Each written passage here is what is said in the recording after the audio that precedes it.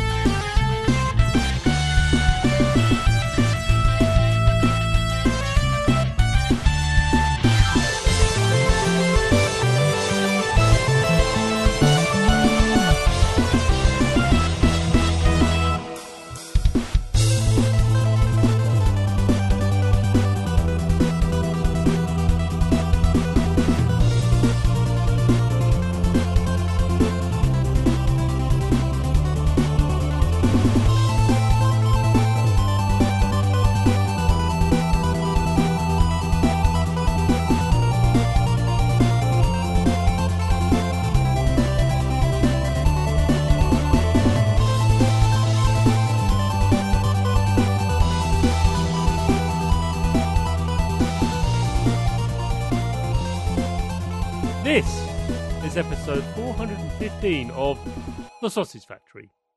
Welcome. In this episode, I chat to Michael Long of Foolish Mortals. You have to say it like that. You can't just simply say Foolish Mortals. It has to be Foolish Mortals. See?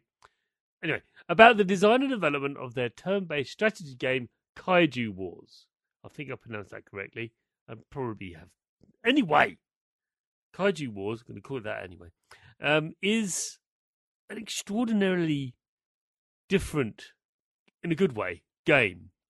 Isometric view, kind of. That's just not true isometric. Let's not go there. And it's an isometric view of a battle map, a square grid battle map, and you are taking on giant monsters in an alternate 1980s. And the presentation of it is just comic book joy. The visuals are actually low colour. There's only about 3 or 4 colours on the screen at any one time, which makes it really pop out of the screen, oddly enough. I'm seeing this a lot in video games. They're actually sort of dabbling with the concept of reducing the colour palette to an absolute minimum. They're sort of embracing the concept of less is more.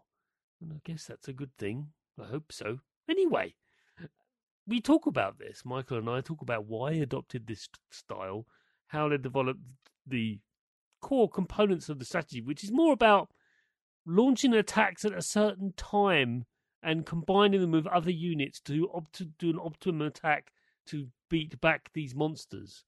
And it is a wonderful story attached to it as well. And I first encountered this game at PAX East or West. No, it was West. It was West. Apologies. They kind of blur sometimes. But yes, it was at an event. It doesn't matter. But what matters is that it was at the PAX Rising booth. And it's a phenomenal game. And I've been spending weeks playing it since I interviewed him. And it's, top notch. Good stuff. It's a fantastic interview as well, which I know you want to listen to, don't you? Not me babbling about something happened 3 or 4 months ago. So let's do this. Chris, please take it away. Michael. Hi there. Hello. Can you tell us who you are and what you do?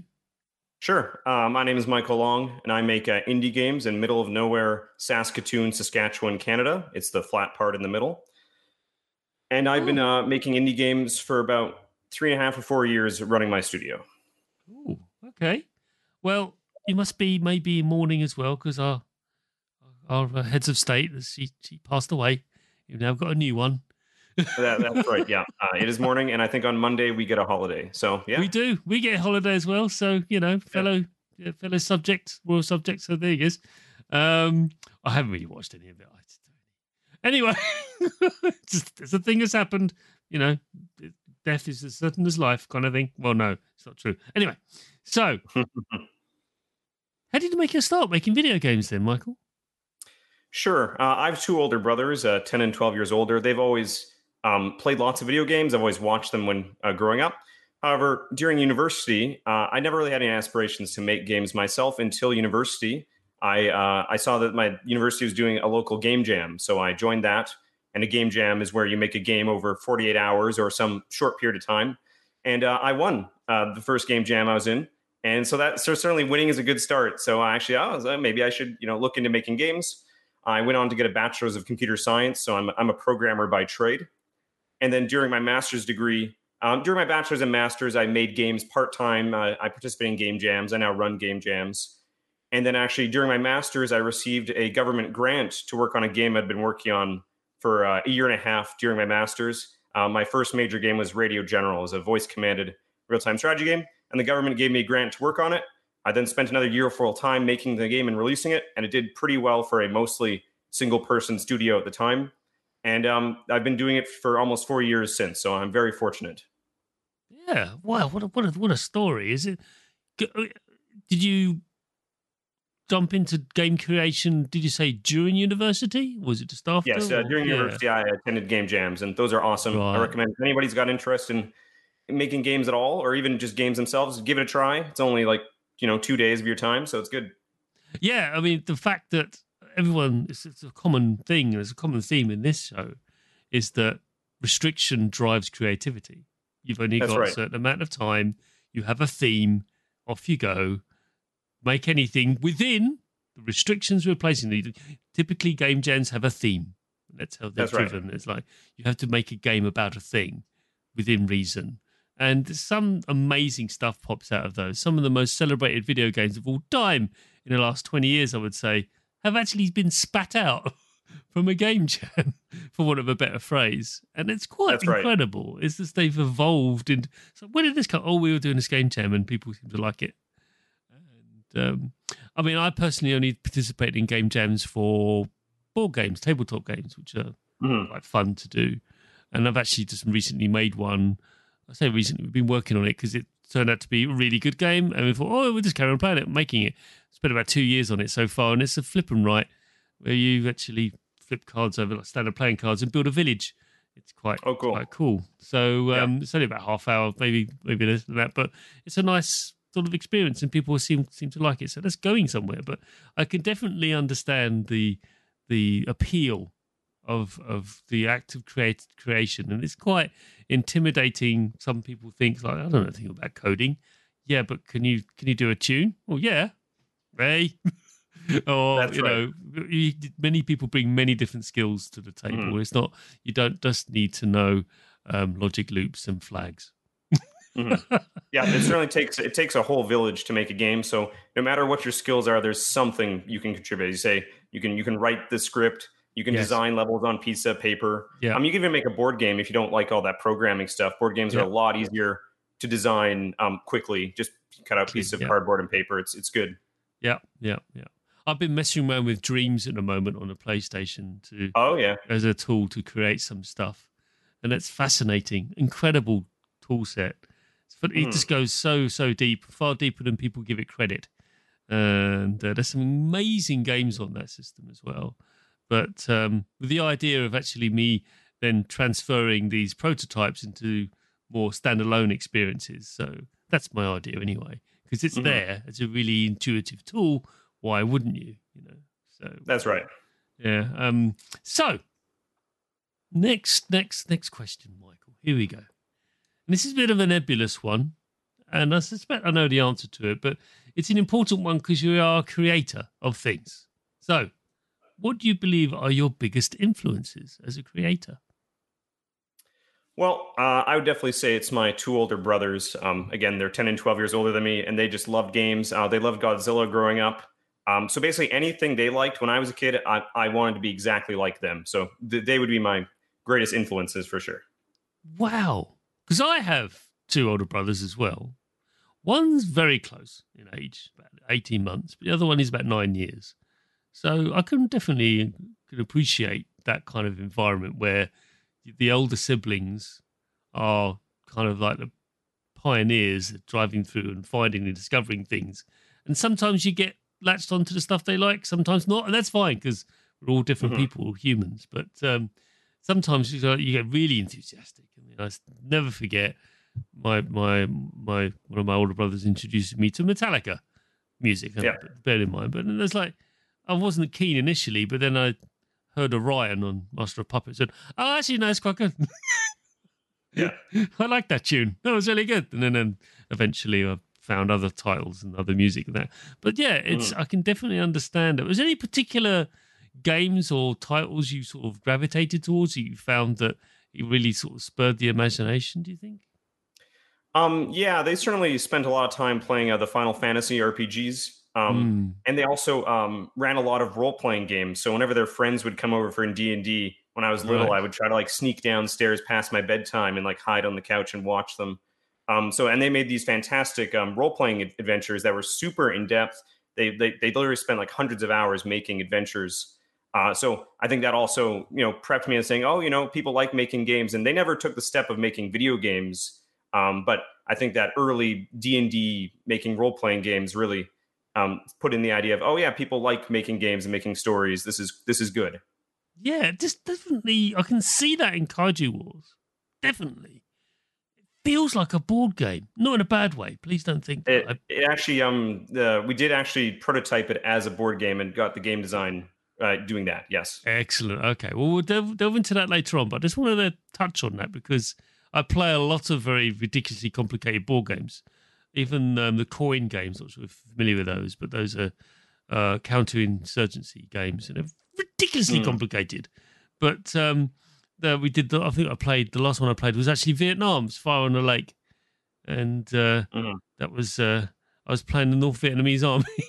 I was just sweeping across the Vietnam, and it's like, and then the rest of the players are going, "We need to stop Chris." Yes, you do, because he keeps coming. Yes, I am. I'm not going to stop. And it's an extraordinary model of the Vietnam conflict, and it's like wow, and the layers of complexity and the interactions and turn orders and everything is just so tightly designed. It just go how did they balance this? And unfortunately, some bits I did get wrong and stuff like that. But it's just like we sit there, the rules line.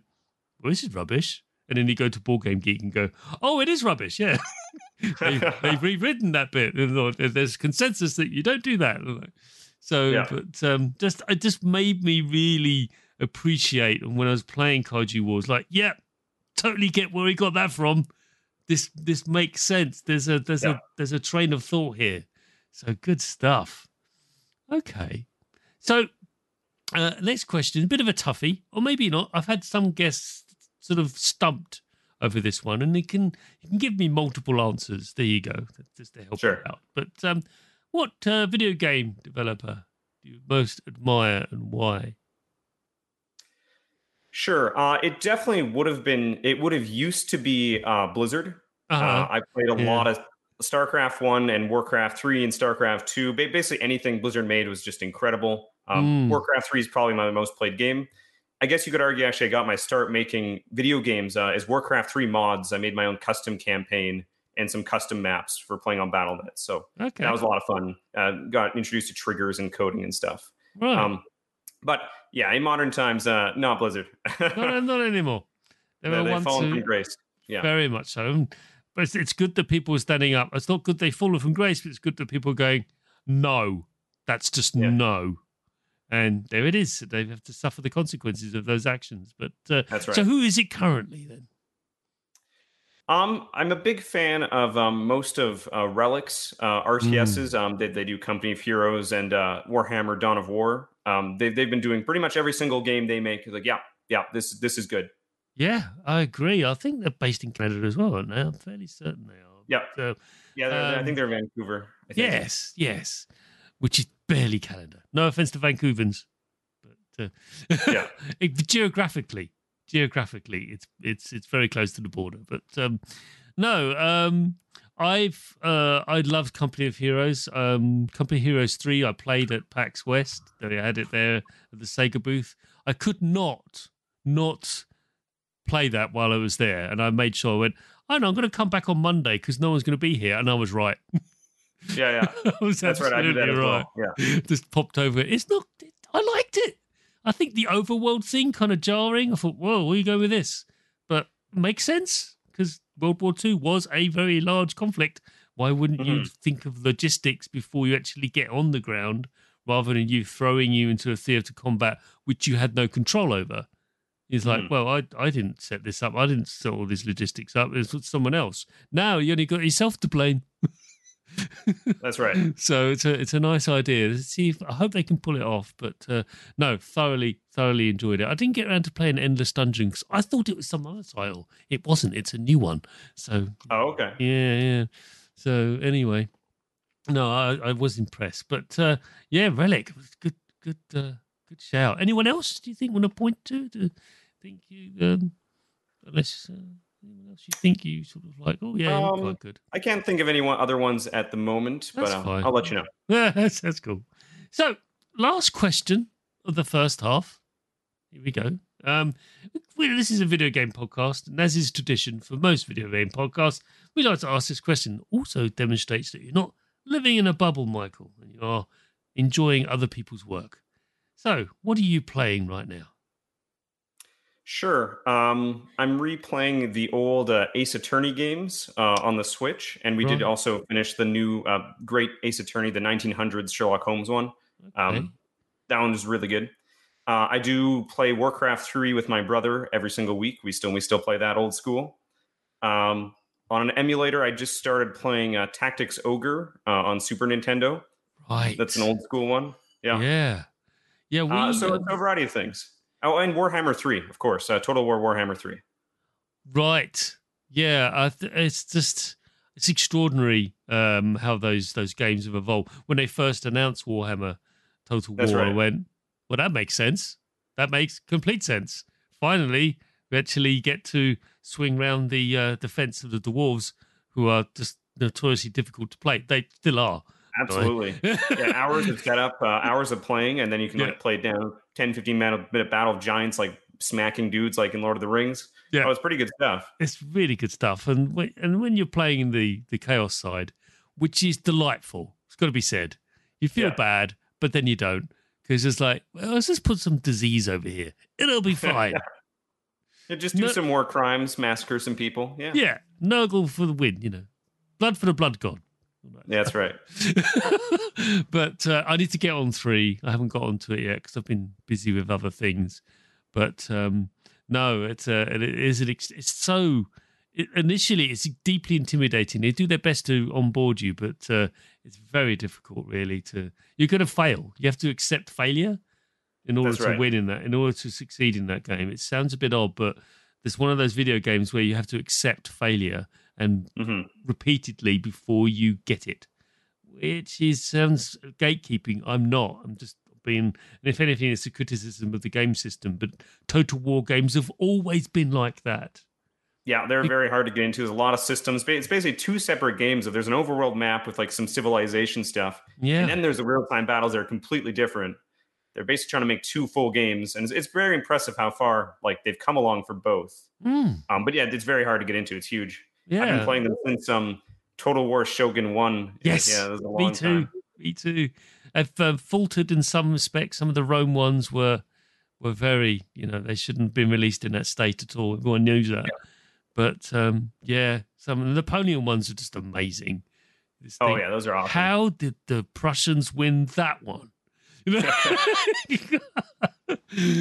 Fascinating stuff. Anyway, clearly we could talk for hours about that, but we haven't got hours. We've got other things to talk about in the second half of the show, where we're going to delve deep into Kaiju Wars.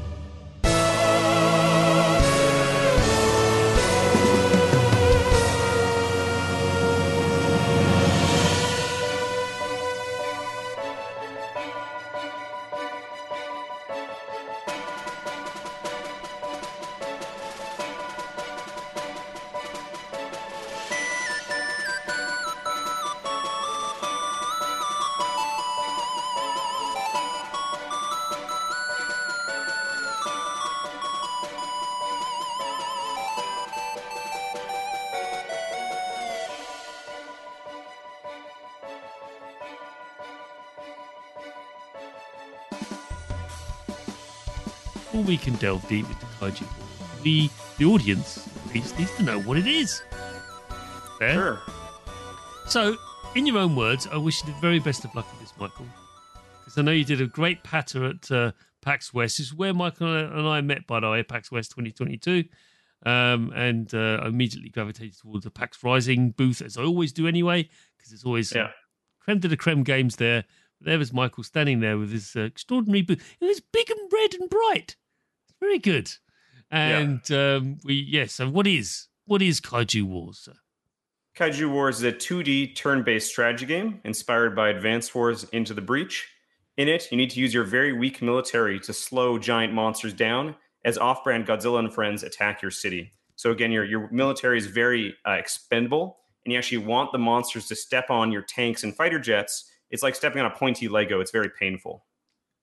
Yes, and it's in an isometric view. I know it's not true isometric because that's a different angle, but let's just call it that. It might be planimetric. I don't know. Anyway, it's just that 3D view. For the older listeners, everyone, it's a bit like Night Law. There you go, like that. So, the display where you have a limited, or was it? Is it 12, 14 by 4? I can't remember how the grid is, but I guess it depends. But the grid layout is square grids. It's not hexagonal, and so it's not that intimidating. Don't worry, it's not Iron Hearts or anything like that. And you have various battle units you can have available to you that you can build based on an economy. You have 2 currencies, possibly 3, but let's talk about the 2 during battle, which is money that you tax from buildings that are still standing in the battle arena, and also research points, which are a trigger point where you need to gain more and more research, and with this research is used against the kaiju. Certainly earlier on, it's very simplistic, but later on it becomes much more complex, and in many ways you actually have to anchor your strategy around the success of your research development R&D team, which is all very strange that they're having the research lab in the middle of a battlefield. But hey, it's a Godzilla movie. You know, you got to do it last minute as the monsters are like chased, like about to crush the lab. They're like, "I've got the cure. We'll get 'em." I've got it. Yeah, it's just, and all of it is presented in a certain way, and we're going to talk about that now. But that's really the key. And the best way to describe, yes, Into the Breach is a great reference point. However, many of our listeners may have not have played that, so it is a pure turn-based strategy game. There's no, as far as I can tell, remember, any real-time aspects to it, so you can take time to consider your moves. You can either undo your, at least in normal anyway, you can undo your movement of your units, because that is vital, because, and we sort of spoke about it earlier, but it's a bit like chess in many regards.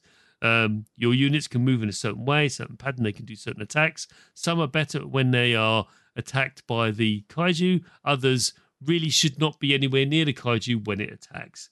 However, they do need to get close to unleash their attacks, but you have to make sure that they don't get then retaliated, because otherwise you lose them, but you can then redeploy them by repairing them. There's all sorts of layers here. We like layers, especially in this show. Okay. But that's my attempt to fleshing out more of what Kaiju Wars is. So, first question. Here we go. There is a really strong focus on where the kaiju is going. Well, what the kaiju is going to attack next. I mean, that's right. It's intent. It's like pops up. It's a big sort of thing. It doesn't occupy one square, which is sorry. Yeah, it does. Yeah, I'm trying to think there's any exceptions, but it does generally occupy only one square. But it is a great hulking thing with almost infinite health. Well, not infinite, but anyway. So I'll have to ask: was Kaiju Wars built around that concept? In that you know what they're going to do.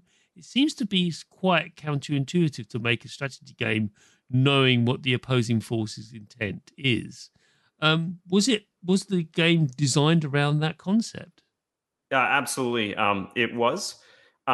So I guess to back up a little bit, one of the design goals that we really like Advanced Wars and Final Fantasy Tactics and Fire Emblem, so those like turn-based move dudes on a map kind of games. However, we've always found the AI into those games to be very lacking. It always does completely terrible moves. Even though I do love those games, like they'll always attack your lord if it's available, but then you can just surround them and massacre them. So the AI in those games is absolutely abysmal. We want to make a tactics game that has basically no AI. And we tell you the player the exact rules. We tell the player exactly how everything works, and we display as much information as we can showing the game. So that is a similar design idea of Into the Breach, where Into the Breach showed where the monsters are going to attack each turn. However, one thing Into the Breach doesn't do, Into the Breach does not explain how the monsters make the decisions it makes. So, like, there's a web guy in Into the Breach, but how is he making decision of either webbing your tank or attacking a building? I don't know. The game never tells you. But our game, we decide, no, we want to be very clear, very transparent. The whole game is based around a tacticless game where you know exactly where the monster is going to move. So he moves towards the nearest building. And if there are several equally close buildings, he's going to randomly pick one of them to be his targets.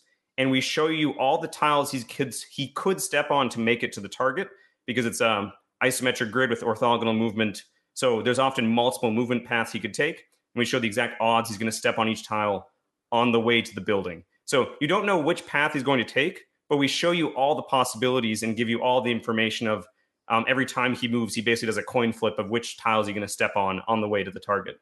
The entire game is based around, we don't want AI. We want to show you all the rules. And also, as I mentioned before, is actually prototype is a board game. So you don't want to make a very advanced AI in a board game, right? It has to be very simple. Oh, yeah, he moves towards the nearest building. Okay, he's going to move 3 towards it. Boom, boom, boom. There you go. So it's very board game-like, very simple. And then it's all about, seeing where he's going to go. And then you have to play this very... there's a lot of subtleties for positioning units. Some you want to get stepped on, some you don't want to get stepped on, but you do need to move into attack. And then actually there's some really cool key building placement you can do where if you build a building at the right moment, it will become the closest building to the monster, and he'll actually turn away and start going towards that sacrificial army base and take him on a completely different route around the map, giving the scientists, many more turns of working on their Kaiju serum. Yes, much needed. You need to do new ones every time, by the way, because they keep mutating. So. They do, and also you got to make the sequel to the previous film or the next episode to the previous TV. Anyway, but I just there's so much to unpack there. But I just love the fact that you have these percentages that flash up, going probably going to hit the tank.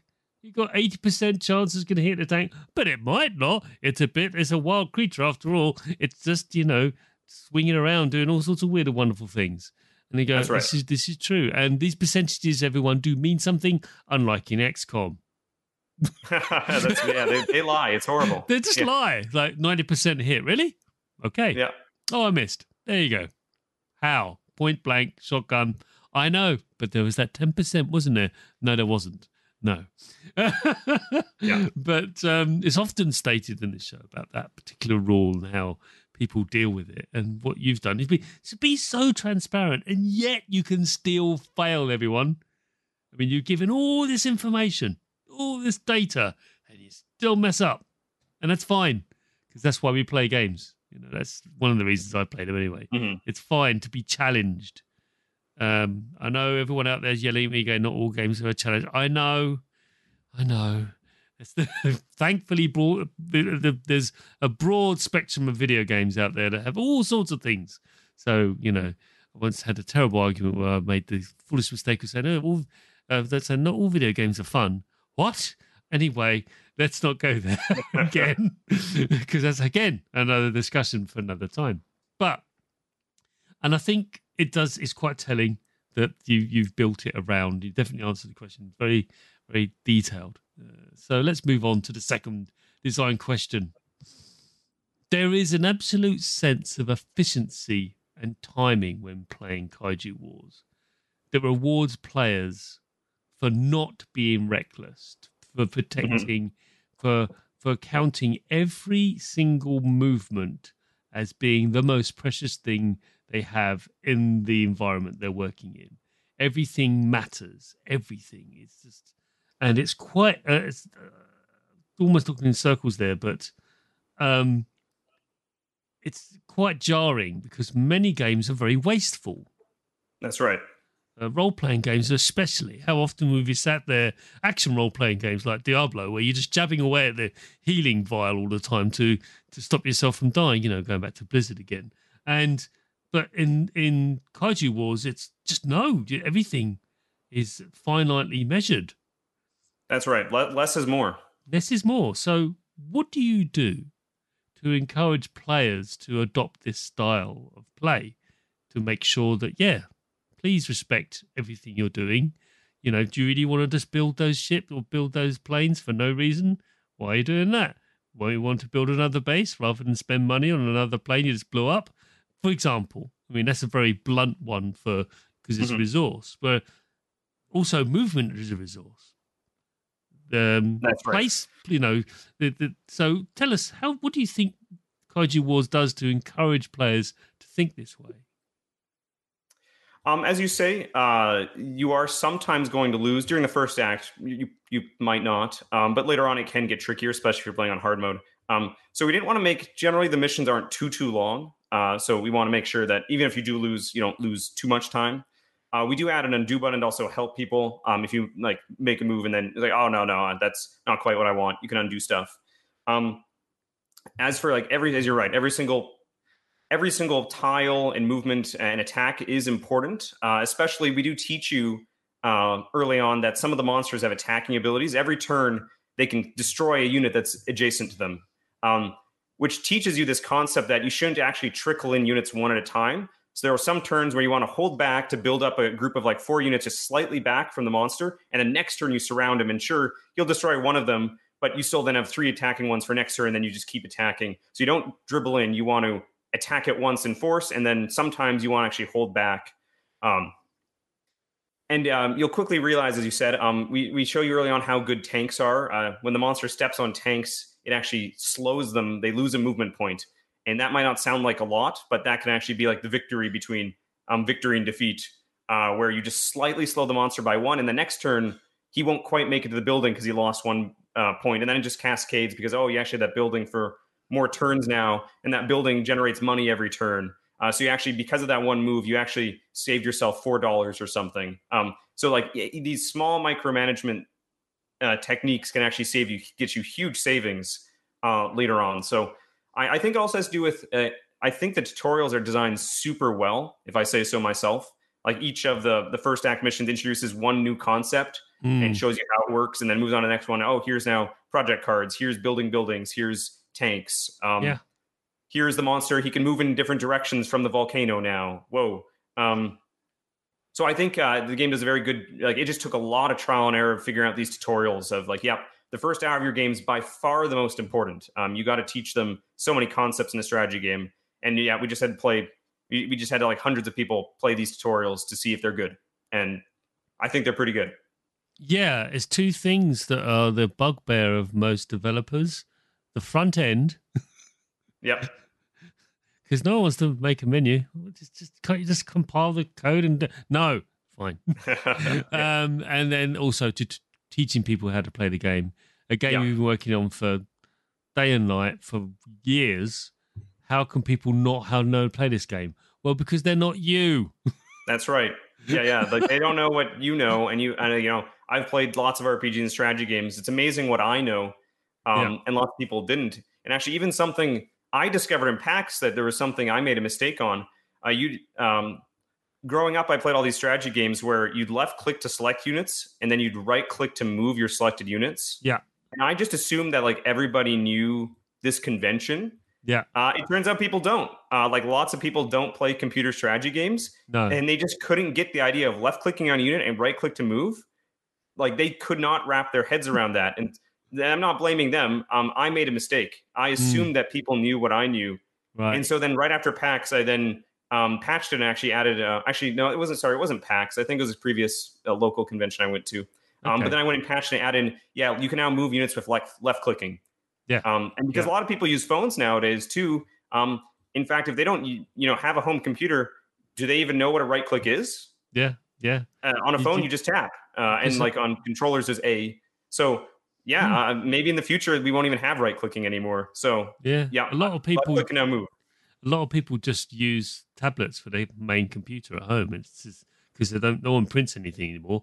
I do because I play tabletop role playing games and stuff. Of course I do.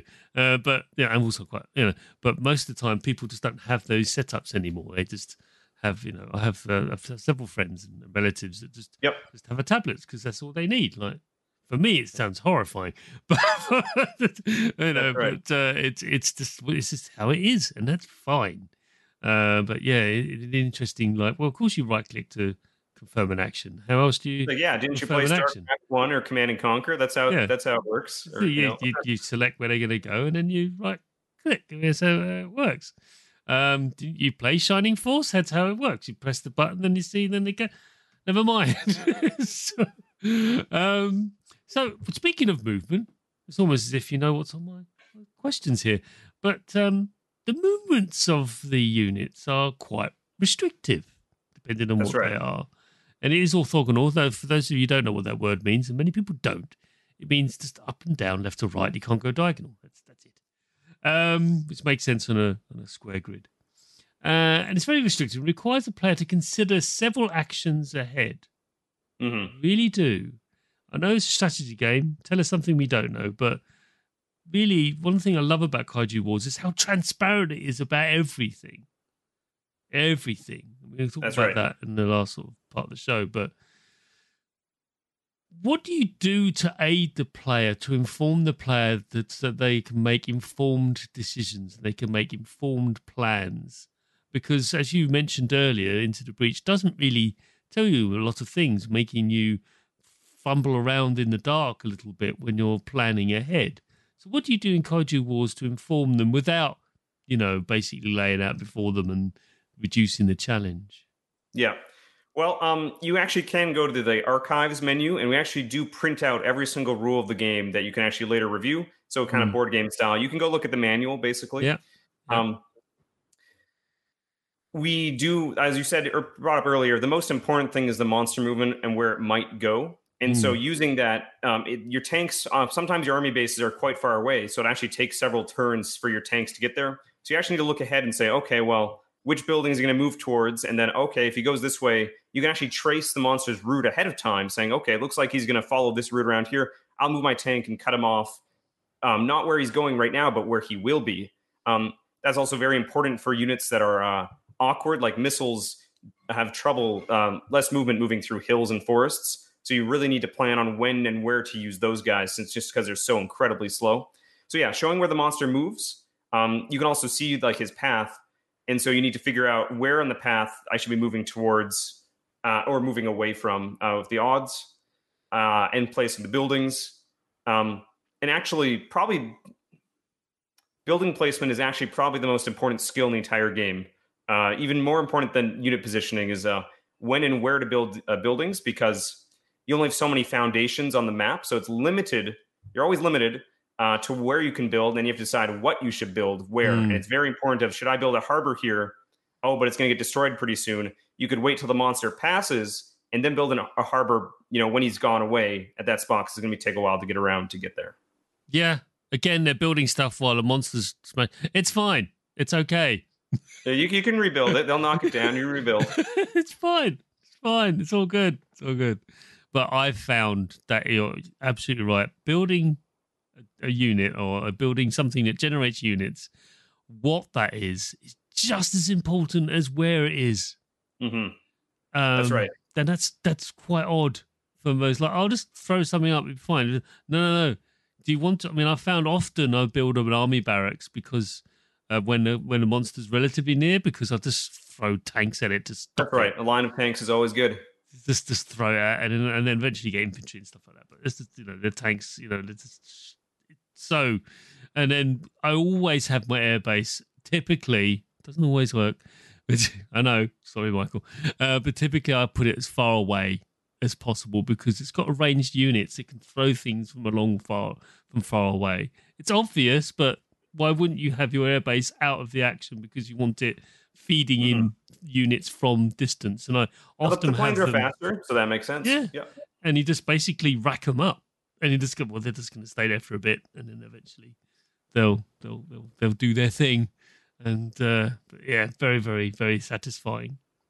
So we've been talking a lot about the core mechanics of Kaiju Wars, and that's been very interesting. I hope for the listeners, certainly for myself. But I can't, with good conscience, let you go without talking about the visual styling and the Sure, absolutely. presentation of Kaiju Wars. It definitely feels like it's circa 1985, maybe a little bit earlier. Difficult to know. Yep. Yeah, about that period, 82, 83, 84, something like that. Hmm. I remember a lot of because I lived through that and and the visual styling of the TV monitor and it's all got curved and it got like lines going through it just in the CRT, which some people miss. Yeah. But and also the battlefield is in these like the actual visuals. So there's only I think I've written here it seems to be only 4 colors. Might be That's 3. yeah. Yep. I think there might be technically 5 if you count like black and gray. Black and gray, yeah. But yeah, it's we chose a very limited color palette for each of the areas.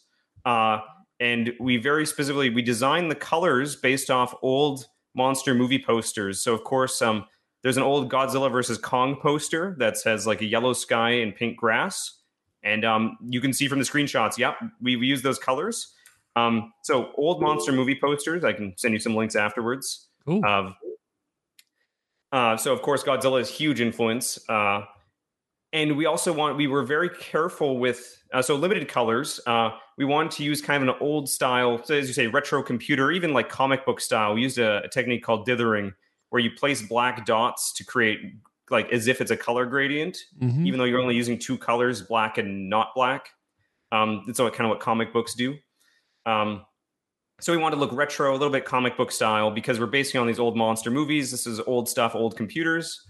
And we also were very careful with my color choices for showing what's clickable. So units, clickable stuff is like a bright yellow. And then the terrain is actually a contrasting color. And I'm a programmer. I had no idea what that meant. But it means if you look on a color wheel, yellow and purple are on opposite sides of the color wheel. And that means they really pop out from each other. They're contrasting colors. So everything clickable is yellow, and then everything not clickable is like purple. Yeah. And then we do, of course, vary the color scheme based on the area, so it doesn't get old too much. But yeah, we spent a lot of work on the art style, and I think it turned out very well. The dithering is a very popular technique used in now because a lot of people are making games for old machines, old computers, but they're using modern sort of pixel art technologies or techniques to make them present graphics that back in the day no one knew how to make. So the machines could have displayed them, but they couldn't. The people at the time lacked the skills or the knowledge of the techniques that we use now. And it's fascinating. You see these like screenshots like this is made using a Commodore 64 or something like, no, totally. Yeah, it is. Yeah. And it just looks fantastic because techniques that you're describing here are created, and it's just amazing, just amazing. Well, thank you. Yeah, it does. And what really struck me is the frames of animation you've got going. There's a lot of them. The monsters have way more animation than you'd have in older times. It's just so fluid. Obviously you spent a lot of time on that, but I'm sure that was quite deliberate because you could have done stop frame. The monsters are the star of the show, so we did kind of make them. We actually made them look. We actually had a different artist make the monsters, and that was a deliberate choice. They look a bit more hand drawn than the retro pixely dithering, and that's a deliberate choice because the humans represent order and civilization. Of we build buildings, we make things orderly, and then the monsters they look completely different. They are literal incarnation of destruction. They can't be stopped. They're like a hurricane. And so they use different art styles on purpose. Also, when the monster stomps through your city, he actually leaves a gray trail of destruction in his wake. And you can actually trace his path by looking at the grayed out tiles of the forests and buildings he's crushed. And that's very deliberate. They're a force of destruction. We are a force of creation, order, we can't coexist. There must be war. So It must be war. Although there is early on, there's the scientist. She says, "What's the ultimate aim here?" Well, hopefully peaceful coexistence. well, yes, yeah, Yeah, that's the ultimate aim because this is not fair on them. So something is clearly up. That's right. But it's all presented in a comic book sort of fashion. You've got this comic book of the Kaiju Wars on the table on the desk, and you open it up, and then you click on the panels on the comic book. It's incredible. Really, really is incredible. It's even like these little Easter eggs, which you click on like little toy soldier people, and they start shooting at this big turtle, and then you click on the turtle, and he goes flying around the room. Yeah, that's Chimera, pretty much. Yeah, just why not? That's what we had a lot of fun with the main menu. We also included public domain kaiju films. You can click on like the TVs in the background and watch them, and there's links to archive.org. And there's even some very strange ones. There's one called Pulgasari we found. It's a North Korean kaiju film, and they actually kidnapped a director from South Korea to make this kaiju film. Oh my God. Yeah, that was super bizarre. I actually don't even know if that's technically public domain, but since they kidnapped a guy to make it, I think we're probably fine. Poor fella. I mean, is he still there? Oh, I don't know. Anyway. I have no idea. Really interesting story. But we could delve into there's other aspects of Kaiju Wars in that I really want to mention it. It'd be terrible not to. It has a mission editor, everyone. So that's right. Once you've finished the game and you feel comfortable enough, you can make your own levels to terrorize people with. Yep. And upload them to Steam Workshop. It's fairly simple to use. It's pretty good. Is it the same kind of version of the same tool you used? Or that's right. It is. Okay. Excellent. It's a very, very common thing. Very Blizzard thing of you to do. Yeah. Blizzard of old, anyway. Just to be clear. So, Kaiju Wars is developed by Foolish Mortals, as you're known. Where's that come from? I mean, it's a great name, but why did you go with that? Just making video games is pretty risky and takes a lot of work, so you have to be very foolish to work in this industry. You could be making a lot more if you just did other stuff. So it's not directed at outside, it's inward. It's inward. You're saying, I am a foolish mortal. Yeah, that's right. And I'm just doing this, so this could crash and burn very quickly, or not. But certainly, I don't think it has at all. And what platforms is Kaiju Wars currently available on? It's available on Steam for Windows, Mac, and Linux right now. It's coming out on all the consoles in the fall. Excellent. And thanks for letting us know what machines it runs on. Because we often get people say, "Oh, it's Steam." Like, I know. Yeah. What about those Mac users? Anyway. Yeah, the 1% of people use Linux. Yeah, and the 1%. Yeah. Don't forget the Steam Deck now, because the Steam Deck is built around Linux, although it does run Windows games for a variety of. It does an emulator thing, I think. Anyway, Michael, it's been wonderful having you on the show. Well, thank you for having me, Chris. It's been great. Yeah, you're more than welcome to come back. Cool. Tell us what else you've got running. Oh, I've got some big plans. It sounds like you're actually a war gamer, so we should chat about that. I'm working on a new war game. So, oh, exciting, good stuff. Yeah. I don't do miniatures because it's just like getting a tape measure out. What are you doing? Yeah, it's a lot of work. Yeah, what are you doing? And all that painting. Come on. But when it comes to the video games, I'm all for it because it's way more straightforward. It's how it eventually happens with Civ. I try to be nice, but then the Romans take it and like, what are you doing?